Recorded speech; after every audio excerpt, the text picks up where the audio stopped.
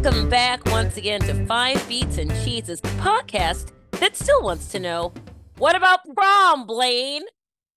My name is Leslie Gray Streeter. I am a columnist for the Baltimore Banner, an author or speaker, and one of those anonymous Black people that danced in the back of the Ferris Bueller parade scene. How can you prove I wasn't? I'm here with my co-host. Oh Lord. Okay, as usual, you stole what my was going to be my intro, but whatever. I'm Lynn Streeter Childress. I make theater for young people and all of the people. And maybe we will talk about how I'm so angry that James Spader looked that good in Pretty in Pink because it was a problem because he was a jerk anyway. So we have a very special guest. Well, introduce our guest who's always here, our guy who's always here, who Oh, makes it happen. uh, producer Sam. Again. Lynn, again. Again. Sorry, we will sing Janet Jackson again every week, and we're sorry. I was gonna say stop listening, but don't, We're please. not sorry. If Who you are if you you lying if you if to? you tell us to stop doing it and you won't listen, we'll no, we won't. Anyway, we love you. Anyway, Leslie, introduce our guest. Oh, I was trying to drink coffee and I was thinking of more Janet Jackson related content. Anyway, our guest today is one of my dear friends who is a newer friend, which say that most of my friends I've had for like 47 years or 50 years. John Williams, the fourth, my friends, who is the DEI columnist for the Baltimore Banner. He sits across from me. We're constantly laughing in a way that makes people suspicious. Mhm. He is a former fashion writer for the Baltimore Sun, still does a lot of work in that vein for us because he has fashion. He is also a person who comes in several versions of the same coat and is constantly stunting on hose. He's also, as I said, a dear, dear friend. Welcome, John. Thank you so much. Thanks for having me. Yay. So can And you go ahead, Lynn? no, I was going to say, and before we started, I Leslie talks about you all the time in the very best way, and it's one of those stalking things where I feel like I know you, but I don't. So it's very nice to actually meet you over the interwebs. So then, nice to meet you as well. But Leslie, that Venmo will clear. Okay, Yeah. here you go. Just Yeah. I'm a check too. I'm gonna make, and not just one of those, oh, a dollar came over to see if it works situations too. None of that. None of that. What's the least amount that a Venmo has come to y'all before? Because I've never seen something for $1. No, I did have the other day. I was like, American Express lets you pay things like, oh, you if it's less than $100, pay it now. And I had something that was literally a dollar. I had a dollar charge at a hotel, and I was like, this is stupid. They should have just given it to me. But Mm. I may have gotten it little. I know I've sent probably like maybe $4 or $5 because a lot of times hair salons, manicurists, some bars Mm. and stuff. The one bar that's near me, the people will have their Venmo up because you Oh, tip them for that way. So tips. sometimes I am tipping people like $4 or $5. Gotcha. Yeah.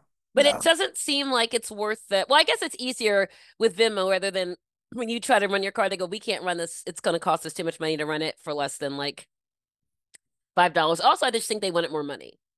That part. Yes, so they just were discouraging you from being cheap in those moments. But I'm gonna send you a $5 Venmo. I don't care. Anyway, okay, Okay, sorry. so All right. that it is. John, can you tell us what we are talking about today? Sure. We're talking about being a Black person and watching John Hughes movies during the 80s and 90s. Um, Ooh. in retrospect, in 2024, Mm. it sucked. Uh, It, it did. Um, I mean, I love pop culture. I love it with every, you know, just every fiber in my body, just my soul. I love pop culture. But you have to realize and you have to remember that to be Black and to love pop culture it's a cruel joke. It is. Sitting back here in 2024 and like looking back at that, you have to essentially say, oh, Black person, you're nothing because John Ugh. Hughes didn't want you anywhere near his productions. Nope. You weren't even in the background. So when Leslie, you were like, prove that I wasn't in Ferris Bueller's Day Off, I'm like, oh, you're black. You weren't in it. I got it. No, no, no. Well, the That's it. scene when they're doing the Thriller dance Yeah, got at the it. parade, You that's weren't in it. it. I was Okay. not, but if you had put a picture of me Yeah. with my rough dried hair in 1986 and the back of another black girl's hair and said, "Prove that's not me," you couldn't do it because they weren't really people. Yeah. Well, and Yeah. Yeah. what's so funny too is so I think a lot about when people would talk about like Seinfeld and Friends about Mm, how these shows happened in New York And Sex in the City. and Sex in the City, right? When you saw very few black people, and then people want to say, "Oh, but then you had like Living Single or like whatever shows where there were predominantly black people." mm. Because here's the thing: I can totally believe that you were friends with the people that you're friends with, right? Yes. I can totally believe that you go to places that are predominantly whatever the group is that you're a part of, right? That Hmm. makes complete and total sense. And I used to be one of those, why do friends have any black friends? And then after a while, I was like, who cares, right? They're friends with who they're friends with. But it's why you didn't see black people uh Latinx people, Asian people in the Well, except one, for what except when they were dating the main characters, right? You didn't just see them like in the background as other people because people constructed these whole situations where black people didn't exist. And I mhm, know that we're not going to go way off on that, but if anyone wants to hear a fantastic sort of treatise on why not black people in some things. There's a podcast called American Hysteria, mm, and they do an episode about Hallmark movies mm, and Hallmark Christmas movies, and it talks about why sort of the ugly side. We like Hallmark movies, but it was no mistake why they didn't have black people in Hallmark movies. It's because they were going towards a very specific um clientele who they thought didn't want to see that. So when Lifetime ate up the mm. girlies and were like, well, we just gonna do all the black movies. So anyway, all that to say, it's interesting, when a lot of these John Hughes movies were happening in the early 80s was like post like We Are the World, right? And all this where everybody was feeling like everybody we were all in this together and we were doing all the things. And so I think a lot of times we wanted to see ourselves in things and didn't, And didn't. but it didn't really maybe register as much that we didn't. Like we knew it, but Well, looking back I, now, I think one of the big differences between today and then is that we did not expect it. We were not raised to believe that we would be reflected. So these things like John yeah, Hughes movies that were put in capital letters that these were the definitions, some things that defined our generation, we just went along with it because we did connect, and I can go down the list of why many of those movies meant so much to me, but like John said, you had to accept that they weren't for you, and that if you saw them in you, it was because of a broader human experience, but they were right, not only not going to talk about your experience, they were specifically exclusive of your experience. And where my goddaughters who are biracial um have grown up not only seeing biracial and black people on everything, they notice if they don't. They'll see an Mhm. ad with no brown faces and go, "What the hell is this?" They wouldn't accept that. You would have to say, I mean, even the movies that are now set in like the Gilded Age are like, we're gonna pretend there was a black girl here. That's it. We gotta do it because we're not doing that anymore, and we did not have that platform as black people, even as Michael Jackson was selling out everything and was the biggest pop culture phenomenon at the moment, you couldn't, it didn't translate that. And we were told, wait, just take We this weren't even as told wait. We were basically told die. You just don't exist. do Like not we have exist. we're in some utopian society where you just do not exist anywhere. In isn't that Chicago,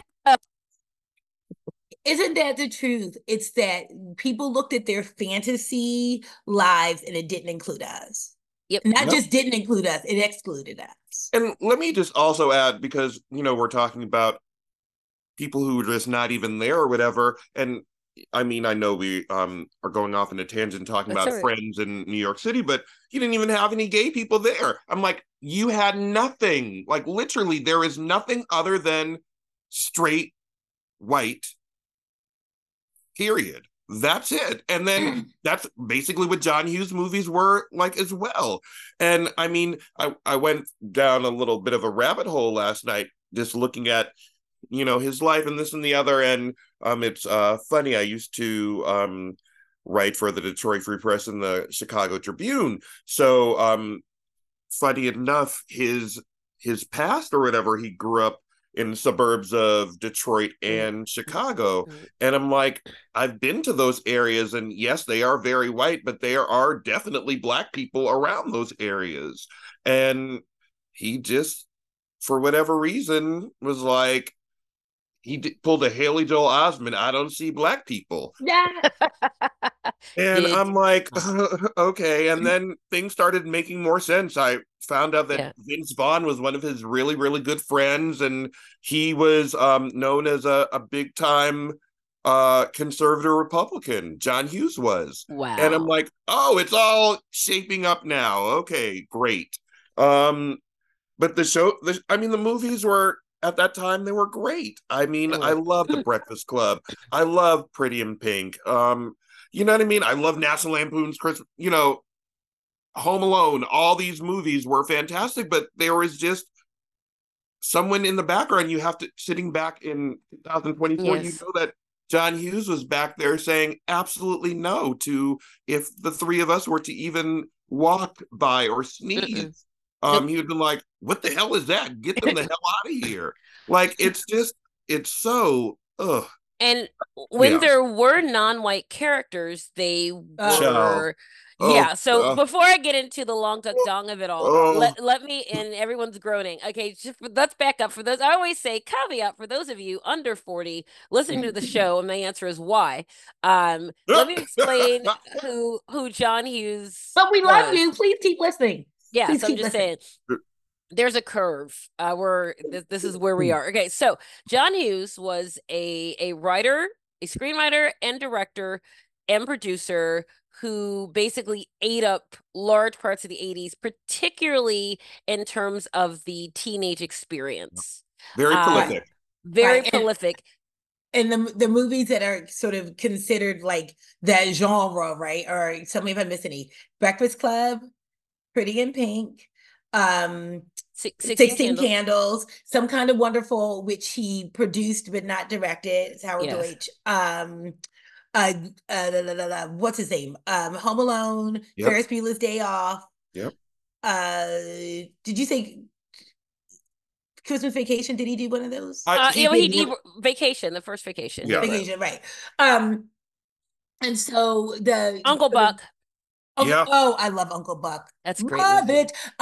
But yes, but we and a lot of these movies were set in the suburbs of Chicago, very affluent white areas. And it was a time where people, again, young people, so we were what 13, 14 when some of these movies came out, Mm. Leslie. 13 Um, when 16 Candles came out, 14 when The Breakfast Club came out, 15 when Pretty in Pink came out, 16 when Some Kind of Wonderful came out. These right. are a part and made a lot of these things part of my personality. The novel that I am pitching right now has very early um origins in Some Kind of Wonderful. Hmm. Yeah. You know, a And thing that came out in 1987. So, so yeah, so these movies again, like everyone's saying, were very prolific and were sort of held up in some ways as a standard of what the quote typical American teenager was. Um before and we rip it apart, can you tell me why? Both of you tell me what about his movie specifically appealed to you before then we trash the whole thing? well, because that's what I was gonna say is Okay. that, yeah, is it the feelings of not belonging, right? The feelings of everyone but you getting 16 candles, right? Everybody but you being important and people Yes. forgetting your actual like 16th birthday because you feel like you're sort of the co-star in your own life. And I Mm-hmm. know a lot of us like felt that way or feeling like, talking about Pretty in Pink, that even though Ducky was a jerk, and we'll talk about that later maybe, but liking somebody who's your friend zoned it forever. Um, Even though again Ducky was a jerk and that's a whole nother story, but those feelings made sense of maybe people, Breakfast Club people in other groups who you maybe want to talk to but you wouldn't talk to because that's would be social, you'd be a social pariah if you talk to somebody in Mm-hmm. another group. But you mentioned Pariah. I mean, what looking back at those shows and seeing that there is nothing looking like us, we were the ultimate pariah. Uh-uh. Um, yeah, it was just Come on. like we were some lepers or something. I mean, seriously, it's real looking through these glasses now Mm-hmm. from now back then or whatever. It's really it's upsetting. It is. It It really is. is. I love these movies. Love the canon. Love, I love um young romance, young adult type things, the whole teen genre. But yeah, it's pretty white. It's And so white. it is, and it's just like it's unrelentingly white. It's shoved down your throat Mm-hmm. white. Like you don't even have background characters. It's And just it's like they just don't exist. Like it's illegal to be black.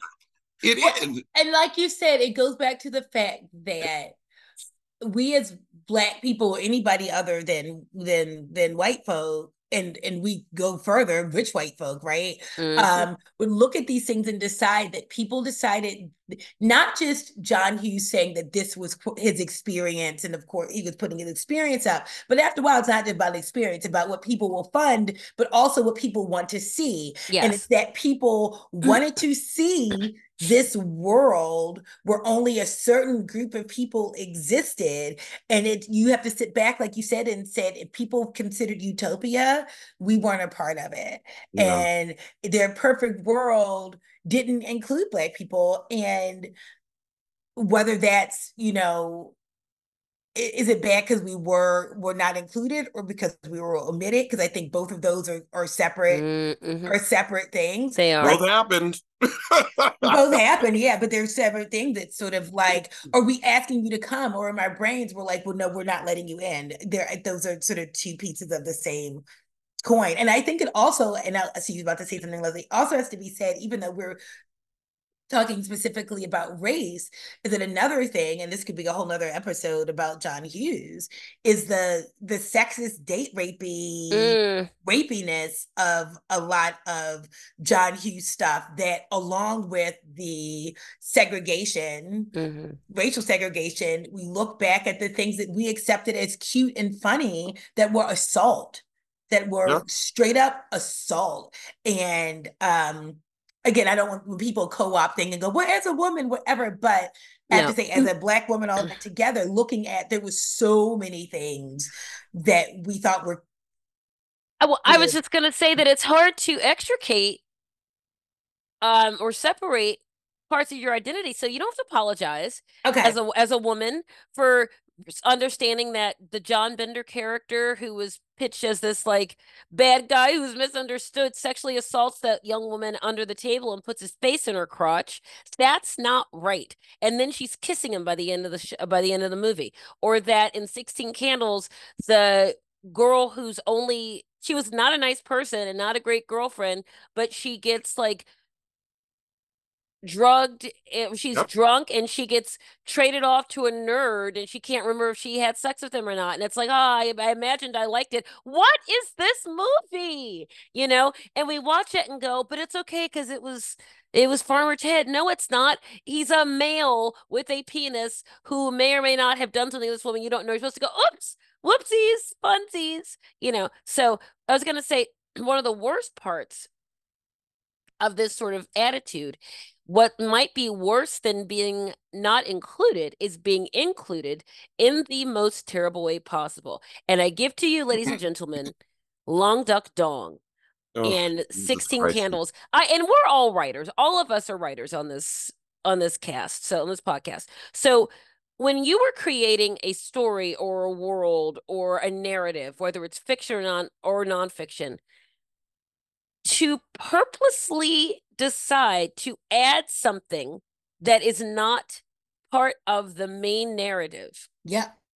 is so purposeful and on point. Long Duck Dong is a character, for those of you who have never seen this movie, who is an Asian exchange student that the grandparents of one of the of Samantha, who's played by Miley Ringwald, she's the main character whose parents forgot her birthday. Her sister's getting married that weekend, and nobody remembers her birthday. So the very white grandparents bring with them this hideous racial stereotype of a horny, backwards Asian person. And the fact, by the way, that all these people are played by, except for Riley Ringwald, played by people who are 87 years old, who all look like adults praying for high school American white girls. And the fact that he's so dumb, he gets it wrong. And hello, the sizes thing that he falls in love with, the woman he falls in love with is a jock who comes across as butch, but that's who he thinks is a sexy American girlfriend because he's so desperate for American white women that he Yeah. would anybody. And Um, we're forgetting to add the fact that every time he appears, Ah, like a gong, like that's being played or whatever, like, or they use like some stereotypic Asian background music, like every time to like bring him into the scene. It's disgusting. I and his mean, name is Long Duck Dong. yeah, yeah, He's some and it, guy, the brother says guy named after a duck's weighing. Yeah, really. Because that's the respect that they have. There was every opportunity just not to have any Asian people in this movie. If you're going to make an all white universe, do it. Do it. Don't then say, oh, we'll include him, or in Ferris Bueller's Day Off, we'll include the people dancing the Michael Jackson zombie dance, looking like actual zombies going through Chicago, or we'll include the black and Hispanic guy looking like a damn Pinkity in who steal the car, who steal Cameron's father's car and drive it around Chicago. yeah. Just leave us out of it. If you're not going to involve us in a way that is either respectful in background or dare say part of the narrative, leave us the hell alone. But that's the ultimate thing about white supremacy. Ultimately, you can't just leave us alone. You have to bring it in, and you have to turn that knife when you get the opportunity. And I mean, it's very much. I'm gonna drag her for a second. Lena Dunham in Girls. She Well, got all types of flack for the first season of there being like no black people or anything like that, and her response was, "Oh, I'm going to create a black Jewish Republican, I believe, Yeah. to impregnate me in or to date in the next season." Like something that's just so way off base for what New York is and what society is or whatever. She's like, that's the black person I'm going to give a speaking line to and make him a romantic interest. She's like, you see, this is I'm going to do this. Y'all wanted diversity here. Yeah. I'm going to give it to you. And So and by the way, the pregnancy was several seasons later with a different brown person. With a okay. completely different brown person. But yeah, so it's that kind of thing. And the fact that they cast this very dark skinned baby as her baby. Yeah. It's all visual. It's all we're used as aesthetics. We're used to make a point. The number of times I love Law and Order, but the number of times you look back and they code the bridge and tunnel witness who happens to have a black child, you Mm, know, smoking, I don't even know her, Angela. I did her hair, and it would be like, hmm with the biracial child. It's just terrible. It's just terrible. And so I think once again, those of you who are younger who took for granted the canon of what nostalgia is yeah. at face Really? value and didn't understand and don't understand. Thank God you can't understand because of the diversity that you have. Every Netflix YA novel owes its DNA to John Hughes. And a lot of them use 80s music. A lot of them use the, triangle, thing that happened in a lot of those movies. A lot of the, oh, I've been friends of. No, you didn't create those, but the fact that John Hughes, to his credit, created a genre that took teens seriously Right. in drama that took the things that teenagers, particularly teenage girls, were going through, that they weren't just, it was in Saturday Night Fever, those kind of things were about young men and young men's sexuality and young men's sort of, rage and anger.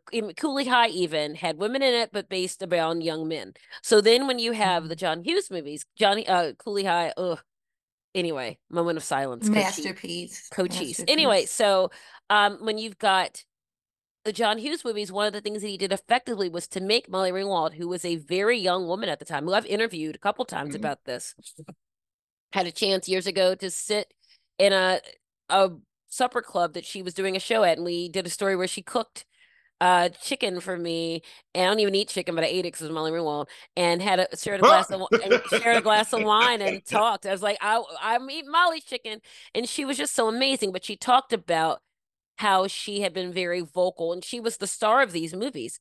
Looking back and showing them to her daughter, and realizing she didn't want to show her daughter some of these things without a lot of preparation, if at all, because of the rampant lack of diversity and the lack of agency sexually for some women, and that some women got sexual agency and some didn't. It all depended on who you were. That her character did. Her characters did, except for the Breakfast Club Yeah. Judd Nelson up your crotch situation. Sam had his hand up. I'm just curious. Everybody says that about John Hughes. And yet, if you look at it, the female characters now feel like an excuse to to run them. They're always run through a male gaze. I don't Mm-mm. feel like they had any agency whatsoever. They were still put there as a prop for a male. It's still a male stories. What things are you talking about now? Like we were just talking about 16 Candles, and the one character is only acceptable when they have a makeover. um The you know Breakfast Club, yeah. In Breakfast Club, the yeah. girl the girl every male lead in a John Hughes uh movie is a sociopath if you look Well, at it, and they get the girl, even the girl who's the center of the story. I don't yeah I'm like I don't think John Hughes really gets much credit for anything other than crafting pretty pictures. I I think he I carefully writes stories to maintain a white male privileged status quo. That's I his whole deal. I agree with mm, that, but I also agree that that's what we were taught to accept And that's why as John Hughes is evil. girls. Exactly. Right? That as young girls, though, I mean, I will give him credit for he wrote about female loneliness. I think in a way that only an actual young girl could have portrayed. And he wrote about, Andy, who's the character from Pretty in Pink. I'm not defending John Hughes. I'm just saying that there were some things that felt authentic, like um her being, white Rosa Parks basically for the poor kids in the school, and being sarcastic with this. She gets bullied in a gym class and gets pulled into the principal's office. He's like, "Can you just focus on the fact that you're graduating and you'll get into good schools?" And she's like, "Yeah, I'm lucky to find people of this, school. Let me go here." And she's being very sarcastic or whatever. But I have felt that way. I have felt that way. But Leslie, even when you were talking about that she's poor and isolated up from the wrong side of the tracks, then even then you don't even have any diversity there. Like Right. it's not even just like a rich thing. You're just like you just don't exist. And I don't know how y'all are in cursing. That's why I'm trying to hold back and not talk the way that I normally do. Let it But go. Let it yeah, go. but I'm just like, are you kidding me? Like nothing, nothing, nothing. It is by the grace of some type of spirit that I am Darlene's child. And I'm going to say this for Darlene is my mom, and fantastic. But she made sure that uh, that me and my sister from day one realized that we were represented in some way. And what that Yeah. means is for birthday cards or this and the other, when they Yes. were not making any types of cards with Black children on it, she would get a color pencil and she would color in the faces so that it would I would see myself in that. She knew that representation mattered, and she made sure. In Syracuse, New York, I went to Christian Brothers Academy. It couldn't have gotten any more rich or white than that. And I never, ever, ever, well, of course, you have identity issues, but Mm-hmm. I never felt that I was less than because I couldn't see myself represented someplace. I always knew that we did exist. Mm. I knew that it was okay to be me as a Black person. And if you didn't have a parent like that, if you are watching these shows, if you are hearing phrases like "this is a voice of a generation," or Mm-hmm. Yes. you just look at like the Brat Pack in St. Elmo's Fire, and that's not even his, but it's a continuation of Yes. mindset. And you're just seeing that people that don't look anything like you feel that you are wrong. At the end of the day, you feel that you're wrong, you don't exist, and that you're just some type of like you're an abomination Mm-hmm. almost. Mm-hmm. And I mean, it is painful to even to talk about that, to talk about image or a lack of this and the other and the struggles that you have, because it's directly linked to this garbage. It is. And I love these movies. I do. At that time, I loved how they made me feel watching this and seeing a young person, this and the other. But at the end of the day, you're like, oh my God, this is toxic as hell. It And Mm-hmm. is. and it's a direct line from that to where we are now, where anything that does include Black people is considered quote woke unquote. And Yeah. I hate that word because it was stolen. Oh yeah, But absolutely. but what it's saying is that, and I say this all the time, like I'm a big I loved Murder She Wrote, and I Yeah. recently in the last year started at the first season and went through all 12 seasons. And that's a lot because that was like 22 episodes for 12 seasons. Mhm. But Mm-hmm. it got more racially diverse as it went on. But whenever you saw Black people, they were cops or they were sometimes reporters or they were boxers, Jazz uh, musicians. jazz musicians. That's the only time that they were running in those circles. Now, as it went on, you had more and more, and there was. But all that to say is, because you did not see us in those things, and I actually made a Facebook post about this. I said I've been watching that and what Columbo, all those stuff.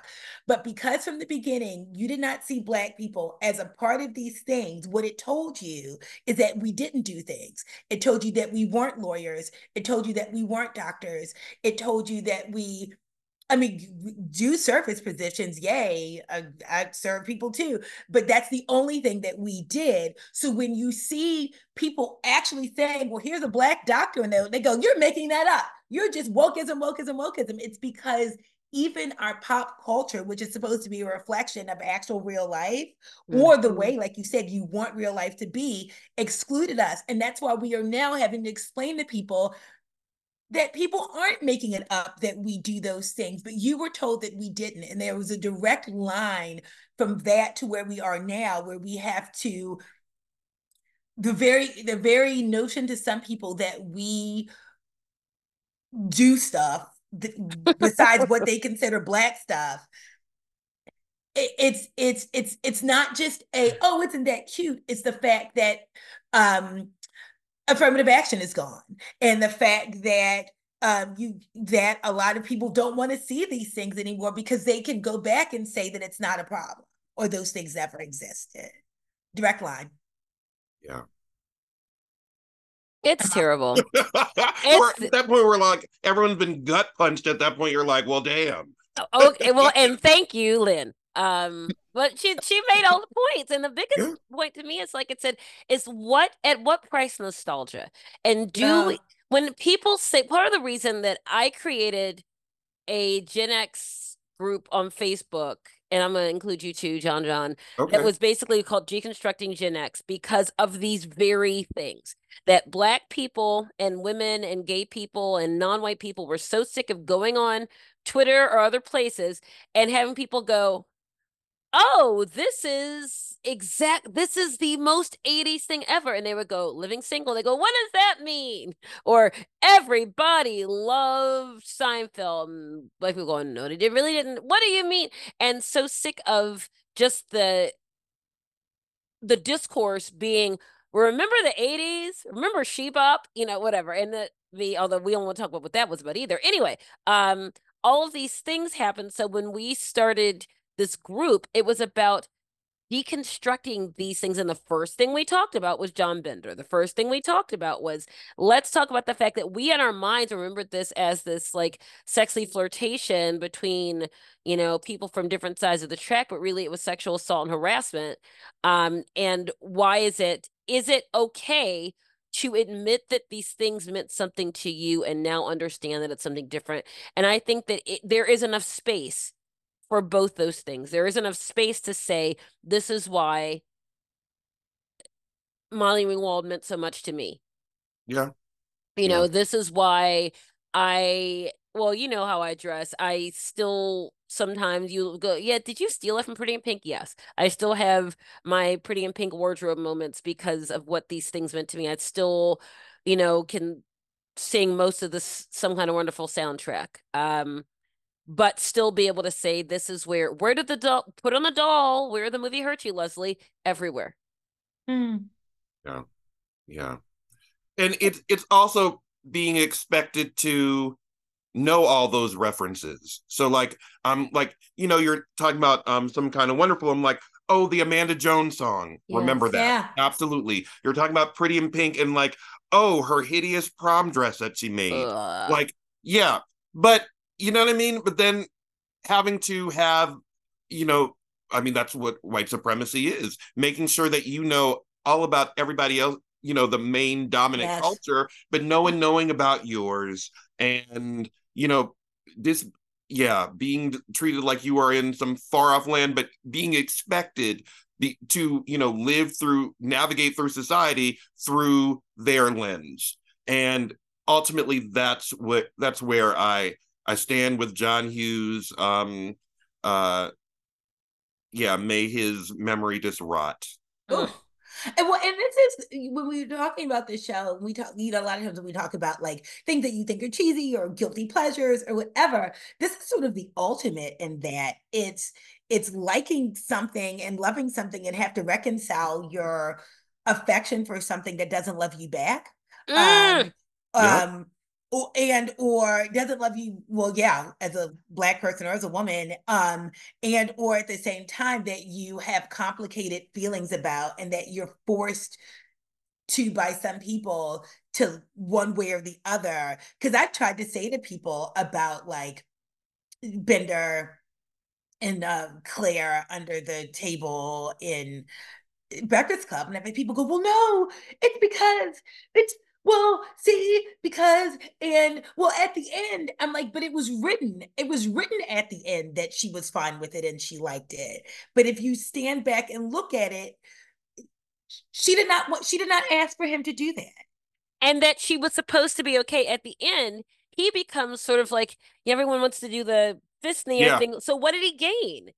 Sexually assaulting a girl, because then at the end it's like they've obviously hooked up or whatever, and then it's changed back that her dad is picking her up and he goes to kiss her and she turns her head because now she can't, it's turned back to she can't acknowledge him. Why would she? And then he has her earring and he's like, whatever. It's like, so now he's got a trophy of that time he got to sexually assault a girl and make it sexy.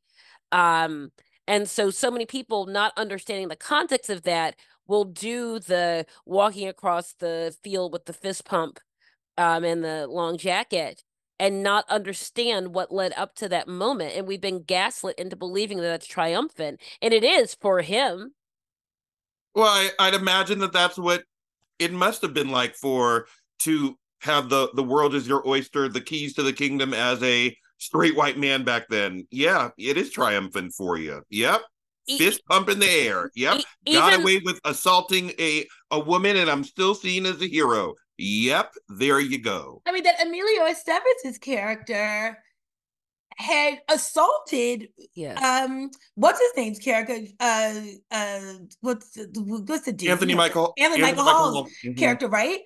Wasn't he the one who No, tasted no, he was assaulting another boy. named oh that's right Larry, that's right that's who right had a hairy butt, and he put Yeah. tape on thank it, you. and they pulled the Okay, you're right, because he didn't get it.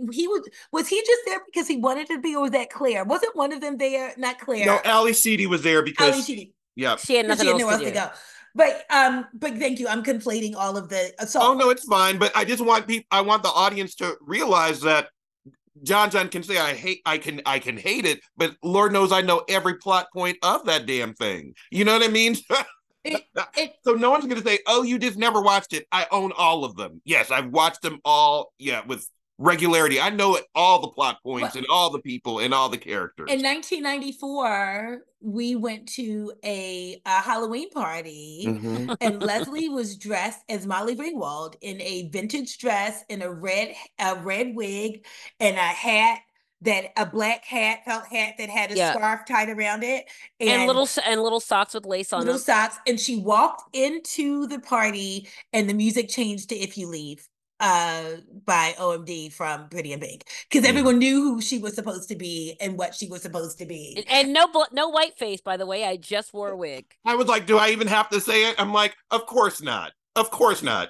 You They can do knew. you can pay homage to a character and not have to just denigrate them to the point of making this an Al Jolson routine. I mean, and So that's and it, again, because the soul of it was that she was paying homage to her. I think of, I'm going off, but do you know that Dennis Edwards' Saida Garrett song "Don't Look Any Further," Mm-hmm. and there's that video where it looks like he's chewing gum the whole time. Anyway, these white people did a shot for shot reenactment of that, and it is hilarious and of tribute, and there's no blackface. It's just yeah, him with his curly hair. It's really hilarious. We always say we're gonna post things, I forget to post them, but all that to say, you don't have to do all that. But again, it's that you liking things that weren't not just weren't made for you, because My Big Fat Greek Wedding wasn't made for us, No.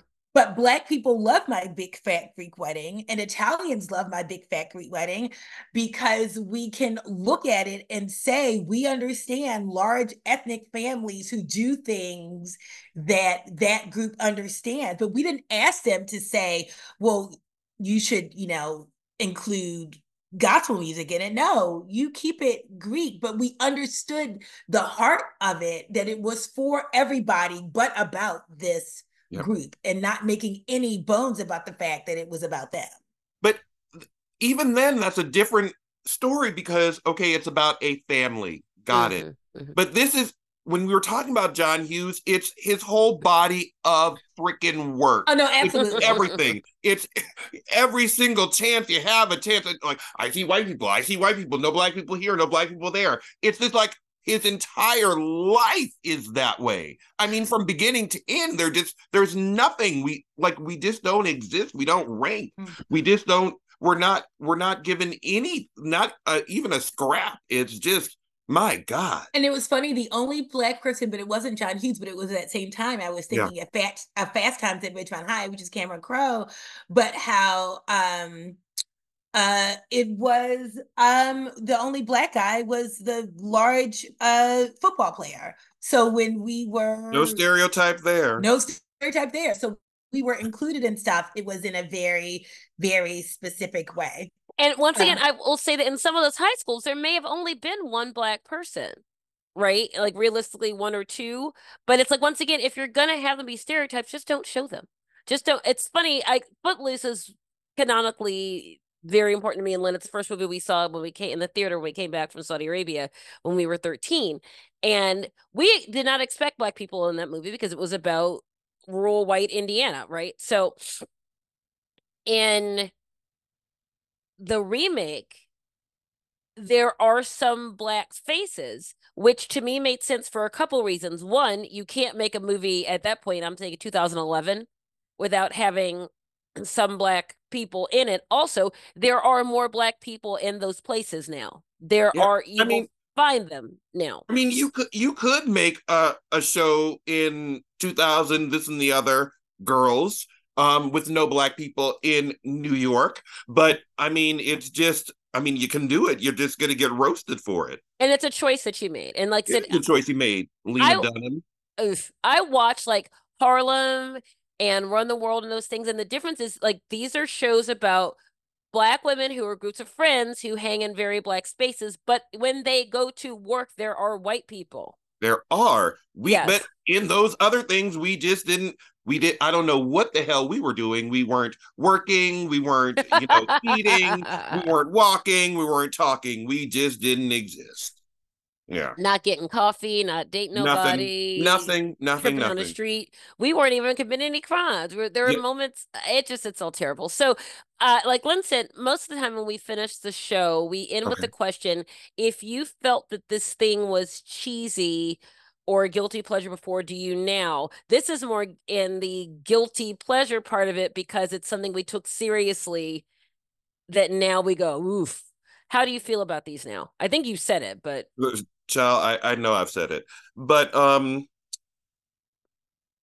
yeah, can I look back and say, oh, this movie affected me this way and this and yes. the other, and I knew Blaine's and I knew this and the other in high school, and I went to I knew those characters throughout. Absolutely, I did, but I also knew that there were Johns of the world, and there were other people. I mean, Leslie, you and your sister were out running havoc, wrecking havoc someplace in on this planet or Yeah, we whatever. were in this And I'm very like, city. Yes. yep, I'm like, where is their origin story? Where were they reflected? Where, you know what I mean? We And weren't. Not yeah, until and Khadijah, not that's not true. Not till Denise Huxtable yeah, and Vanessa Huxtable particularly showed up. Vanessa showing up for all the awkward girls who were always sweet, and then went through a moment where they did stupid stuff when they were their teens. absolutely. Also, Baltimore, the Yep, wretched, big fun, yep, yep. having big fun in Baltimore. That's where we were. Oh yeah, Big yeah. fun in Baltimore. Leslie's like, I was watching The Wretched. Yeah, you but I wouldn't have been stupid enough to let one of my friends use her freaking credit card on a turnpike. Are you stupid? And Yeah, called the auto club. That's when you go, how do we get home yeah. without How did we get here? having it? Or having been a nice girl who did stupid stuff. Or this is when you call your parents and feign ignorance and try to get the moment that makes you look the least guilty while just getting the hell home, and you'll feel the rest of it later. But you Don't know get what? caught. Yeah, that's not going to work on Claire Huxtable. Like No. it didn't work on Darlene. They were one in the same. No one could tell me that Claire Huxtable and Dominique Devereaux were not based off of Darlene Bender. You couldn't Oh, tell me. I Yeah, love it. Bender. yeah. Mm-hmm. But, Nice. oh, we're not even going to talk about how that name might have even. Right. We'll just leave that People alone. might be related with the same name, but Right. yeah. What? What? So John, where may people find you if you indeed want to be found? Um, I guess at that Baltimore Banner place, I'm writing, and writing some more all the time, writing all the time. Yeah. Writing all the time, writing all the time, writing all the time. No, that's we gotta have a Eddie Murphy's pop career episode of this jammy like immediately because I have things to say. Because oh Lord. Anyway, thank you And if so he, much. oh Go yeah, ahead. yeah, absolutely. And if he had not gotten caught with the prostitute, where his career would have turned. Because after that, he went in a completely opposite direction of being very family friendly movies, this and the Mhm. other. And he really tried to do damage control. And that's when we got horrible movies like Norbit and all this and the Uh, other. But I mean, his trajectory was just through the roof. I it mean, and you had was. like Boomerang, which is, oh, fun. Yeah. But that's a different episode, a different time. If And we do a Boomerang episode, you have to come back. That's one of my absolute favorite movies. yeah. Lynn and I will walked around for years and still do if you provoke us, going, love should have brought your ass home last night with the finger in his face. Go Holly. And so whenever somebody goes, by the way, Halle Berry never played like a straight up black girl. I'm like, have you not seen that scene? Her name was Angela. I mean, what? She was Yeah. super duper black. Anyway, so thanks. She was also the ugly duckling. She was a plain Jane. I mean, Robin Givens was, Robin was a exquisite. badass in that movie and through the 90s. She was. But yeah, different story. A different story. Thank you so much, producer Thank Sam. you. Thank you, co-host Lynn, who had to jet. Thank you so much, John. Please keep listening to the show. Tell your friends about it. We got some really exciting guests coming up very soon. And as we always say, keep it easy, keep it breezy, keep it cheesy. Bye-bye.